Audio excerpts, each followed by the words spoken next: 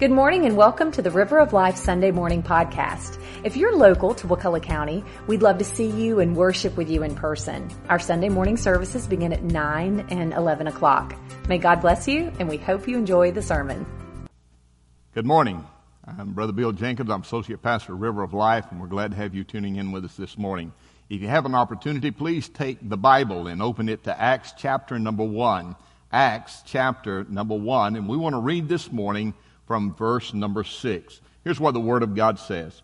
And when they therefore were come together, they asked of him, saying, Lord, wilt thou at this time restore again the kingdom of Israel? Let's pray together. Father, we're going to ask you to bless this service this morning. We're going to ask God for a moving of the Holy Spirit of God to come into our lives and to work through this. These are unusual times. And yet, God, throughout the history of the Word of God, you have used unusual circumstances, unusual times to bring yourself honor and glory.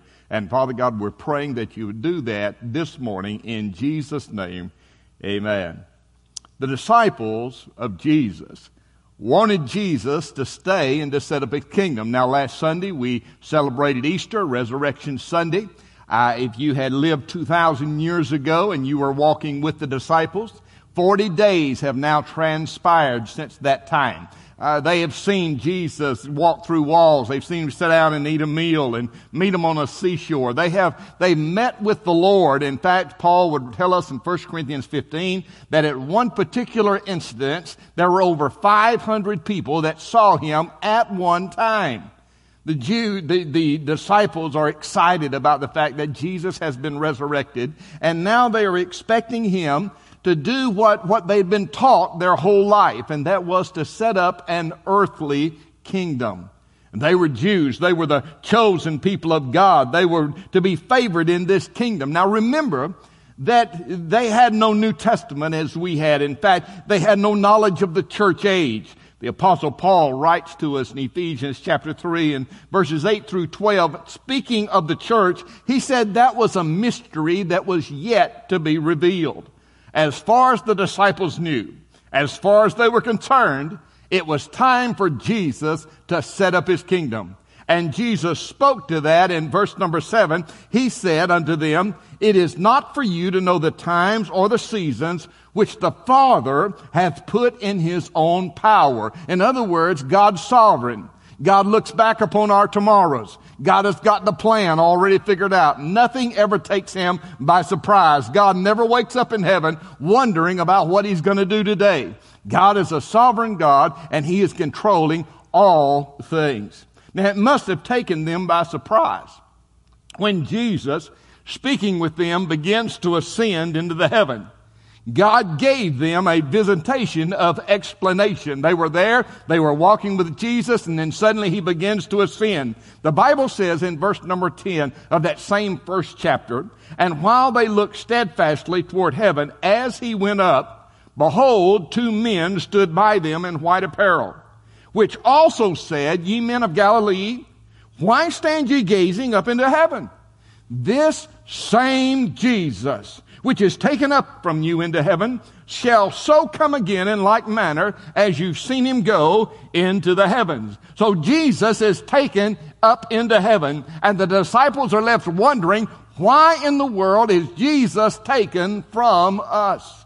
I'd like to share with you this morning in the way of a message 3 reasons why Jesus Christ had to go back to heaven, all biblical. First and foremost, Jesus went back to heaven so that the Holy Spirit of God could come in a manifestation for this dispensation like we have never known before. Here's what the Bible says, John chapter 14, verse number 16. And I will pray the Father, and he shall give you another comforter, that he may abide with you forever. Even the Spirit of truth, whom the world cannot receive, because it seeth him not, neither knoweth him, but you know him, for he dwells with you and shall be in you. And then again from John's Gospel, the 16th chapter, and verse number 7, Jesus Christ again doing the speaking. He says, Nevertheless, I tell you the truth. It is expedient for you that I go away. For if I go not away, the Comforter, which is the Holy Ghost, will not come unto you, but if I depart, I will send him unto you. Why do we need the Holy Spirit? Jesus said, it is needful, it is expedient for you that I go away, because if I don't go away, then the Holy Spirit cannot come. I began to look through my Bible, and I found several reasons why we as the born-again child of God, as the children of God, need the Holy Spirit. And the first one is this. The Bible says, John chapter 16, verses 8 and 9, that when he is come, speaking of the Holy Spirit, that he will reprove the world of sin and of righteousness and of judgment. According to Strong's Concordance of the New Testament Bible, the word used there, reprove, is the same English word to convict. And so when the Holy Spirit of God comes into this world, he comes into this world as a convictor. A convictor of what? According to Jesus, he is going to convict the world of sin because man doesn't believe in the Lord Jesus Christ. You and I live in a day and time in which man has almost completely overcome the thought that he has ever done anything wrong. And yet the Word of God is very explicit in this area. The Bible says, for all have sinned, that all have come short of the glory of God, that there's none righteous, no, not one. In fact, the Bible says in Numbers 23 and Numbers 32 and verse number 23, that God is a God who knows the heart, and he says that all have sinned. Again, the Word of God says in Galatians chapter 6, verses 7 and 8, be not deceived. God is not mocked. Whatsoever a man soweth, that also shall he reap. And so the Holy Spirit of God comes into our lives and begins to convict us of the wrong that's in our lives. He doesn't accept excuses. He doesn't ask us to turn over a new leaf or try better. He comes to us telling us that there is no righteousness apart from the Lord Jesus Christ. Again, the Bible tells us that the Holy Spirit of God is coming into the world to be a convictor of sin, but also a convictor of righteousness. Not only does he tell us what's wrong in our life, but he tells us about the Lord Jesus and how that the Lord Jesus can make everything right in our life. And then thirdly, the Bible says he comes as a convictor of judgment for a man who will not make it right, for a man who will not turn to the Lord Jesus Christ. There is coming a day of judgment when he will stand before the Lord, who searches the heart of all of mankind, and he will give an answer for the life that he's lived in this flesh. So the Holy Spirit of God, according to Jesus, was sent here. It was expedient that he come, that he might reprove, that he might convict the world of sin, of righteousness, and of judgment to come.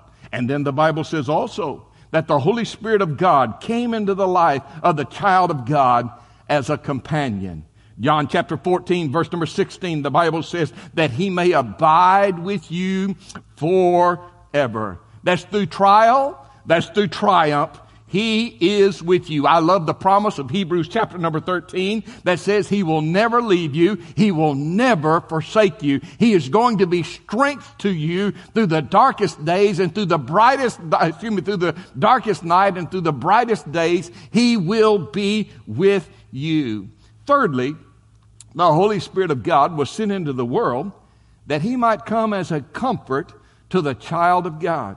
Your Bible says, John chapter 14, verses 16 through 18, and I will pray the Father, and he shall give you another comforter, that he may abide with you forever, even the Spirit of truth, whom the world cannot receive, because it seeth him not, neither knoweth him, but you know him, for he dwells with you, and shall be in you, and I will not leave you comfortless. I will come to you.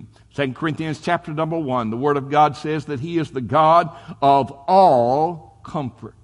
He knows the tears of your nights. He knows the burdens of your soul.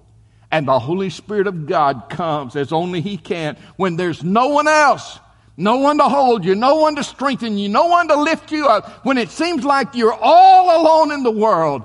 For the child of God, the Holy Spirit of God bears you up and strengthens you and sustains you and comforts you in that time of trial.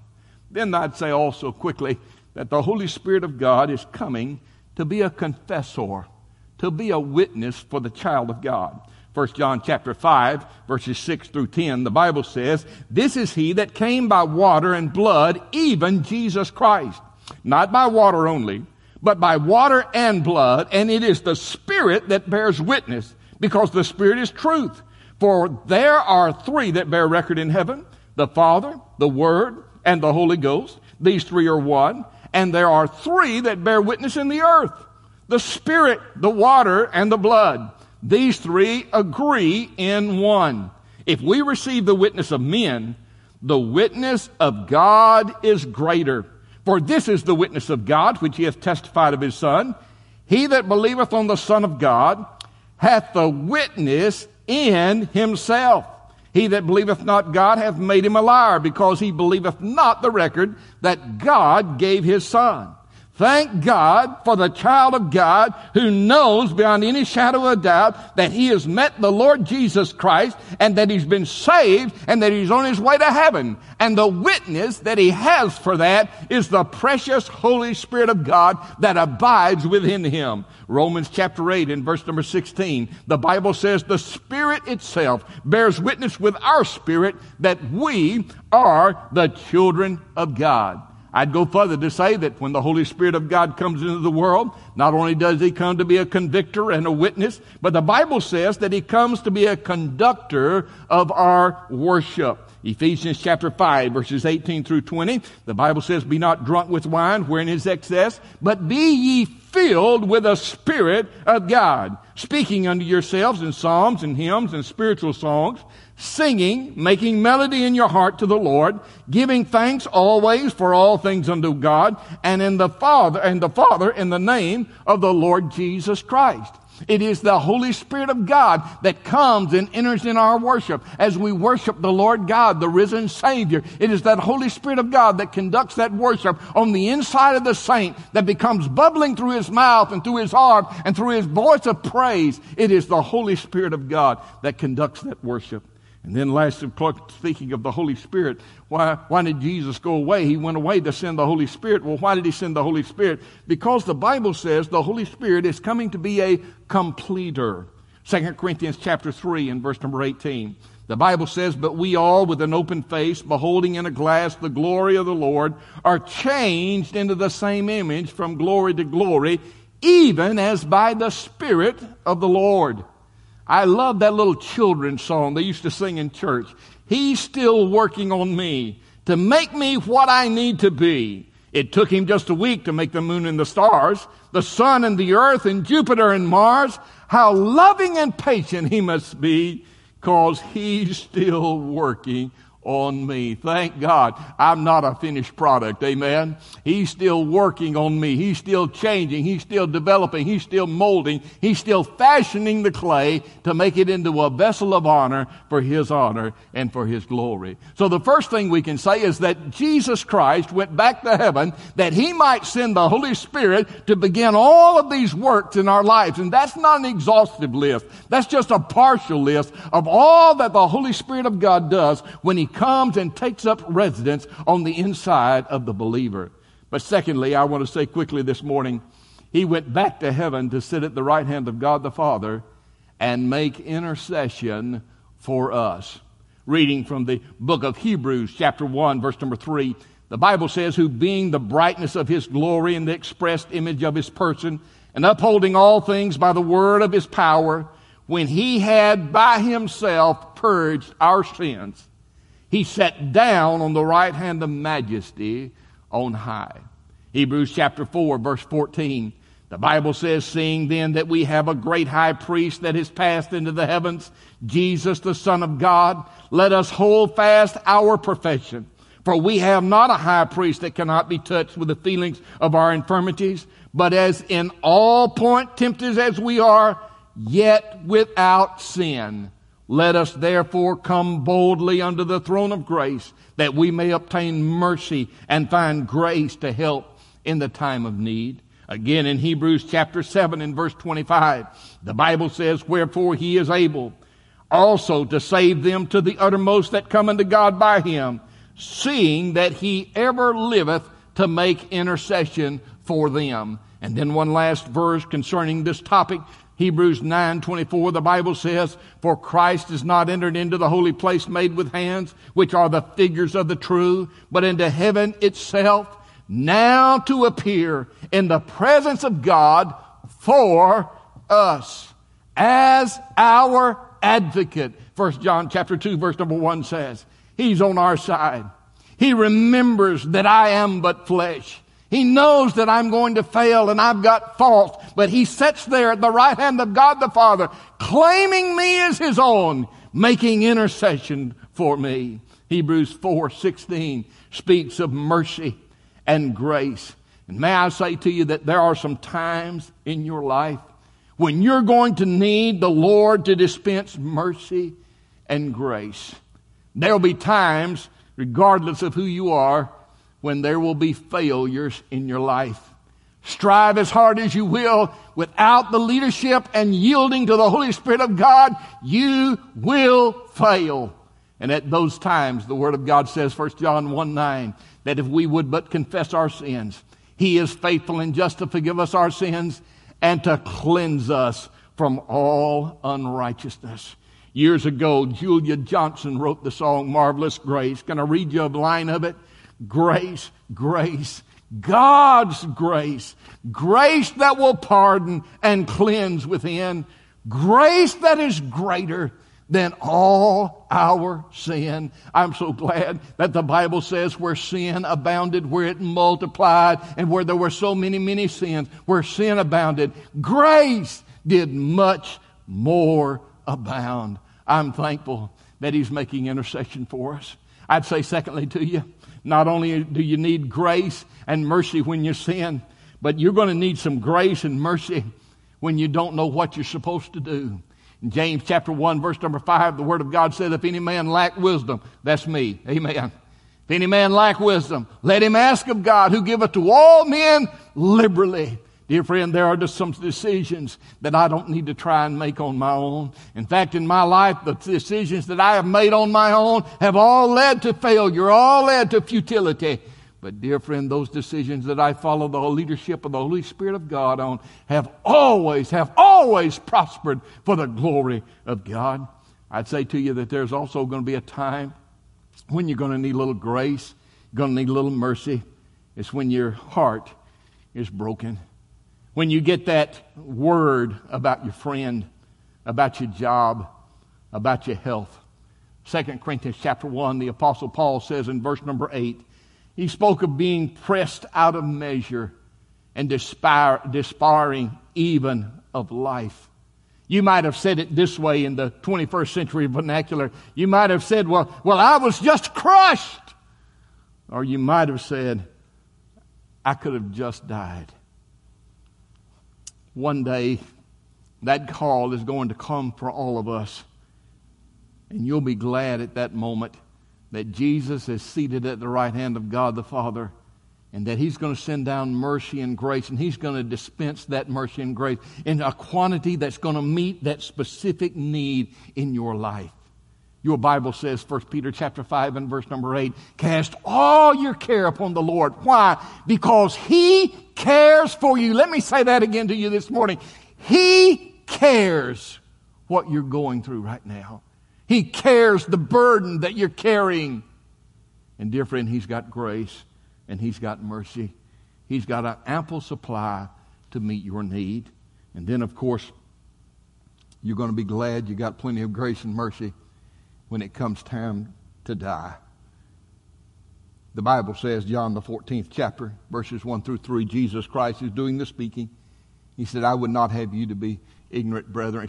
He said, I would let not your heart be troubled. You believe in God, believe also in me. In my Father's house are many mansions. If it were not so, I would have told you.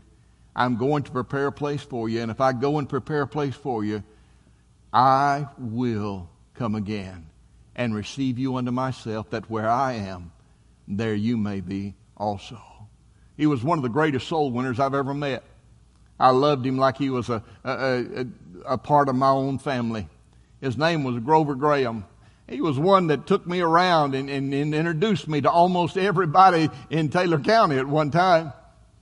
But the day came when they said that Grover had cancer. It was a bad situation, a situation that was prolonged over many months, treatments, surgeries, until finally there simply was nothing else anyone could do. They brought Grover home from the hospital and put him there in the front room of his house, put a hospital bed right there beside the big picture window, and he was laying there, been in a coma for over 2 weeks, nothing to eat, nothing to drink. His wife was there, his son-in-law was there, his stepson was there with him at that morning. They were listening to gospel music, and as they sat there beside Grover's bed, he hadn't spoke, he hadn't moved for 2 weeks. He sat up in the middle of his bed and said, "There comes my Jesus," laid back down and took his final breath. Dear friend, when that day comes for this preacher, when that day comes for you, I want you to know as a child of God, there'll be grace and there'll be peace to meet that need. Well, there's one last thing I'd mention to you this morning, kind of in closing. Not only did Jesus Christ go back to heaven so that he could send the Holy Spirit, and not only did he go back to heaven so that he could sit at the right hand of God the Father making intercession for us, but your Bible says that Jesus went away so that he could come back again. Isn't that great? The angels down in verse number 11 of Acts chapter number 1 said, "This same Jesus shall so come again in like manner." I love that promise. He is coming again. Perhaps he might even come today. Wouldn't that be a blessing? Coming to take us away from all of this that is going on to a place that you and I can't even imagine. Your Bible says in 1 Corinthians chapter 2 and verse number 9, "But as it is written, eye hath not seen, nor ear heard, neither hath entered into the heart of man the things that God has got prepared for them that love him." Can you imagine a place? No, I know you can't, because it's beyond our imagination. From the Scriptures, we know that it'll be a holy place. Your Bible says that in that place, Revelation chapter 4 and chapter number 5, that the 24 elders and the congregation of heaven falls down and worships, crying out, "Holy, holy, holy, Lord God Almighty." We have some great worship services here at River of Life. God moves in this place. But dear friend, I want you to know that on our very best day, we can't come close to what it's going to be like when we're there at the throne of the Lord Jesus Christ. And there, devoid of all sin, we worship the one who died for us. Not only will it be a holy place, but also be a heavenly place. Revelation 21 and 22 talk about this place called heaven. And it's going to be a place where there'll be no sickness, there'll be no death, there'll be no self-isolation. Amen. It's going to be a glorious place for the glory of God. And then lastly, it'll be a home place. Revelation 21 says, verse number 5, "We will dwell with him forever and ever, never moving again." 1985, my wife and I, along with our 2 children, moved from Missouri to Florida. Our son Chris was riding with me in the front of the truck as we drove down here, and he looked over at me and he says, "Daddy, can we stay here a long time?" You see, I had been going to school and I had been pastoring small churches getting through school. He had been to daycare in Brooklyn, Arkansas. He had been to school in Biggers, Arkansas. He had been to school in Summersville, Missouri. And he didn't want to move off and leave his friends anymore. "Daddy, can we stay here a long time?"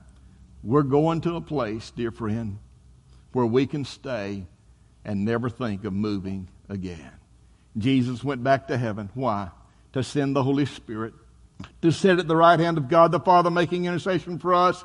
And he went back to heaven so that he could come again. I'm looking forward to that. One day he's coming in victory. 1 Thessalonians chapter number 4. With the voice of the archangel, the trump of God. And you who are saved will rise to meet him in the air. I'm so glad he left. I'm so glad he's coming again. Now my question is, are you ready to meet him? If he were to come today. I believe there's probably some watching right now who say, "Preacher, I'd love to be ready, but I don't know how." Let me tell you what the Bible says. First and foremost, we must realize and confess that we're sinners, for all have sinned and come short of the glory of God. Secondly, we must confess that Jesus Christ is Lord. He is the only Lord.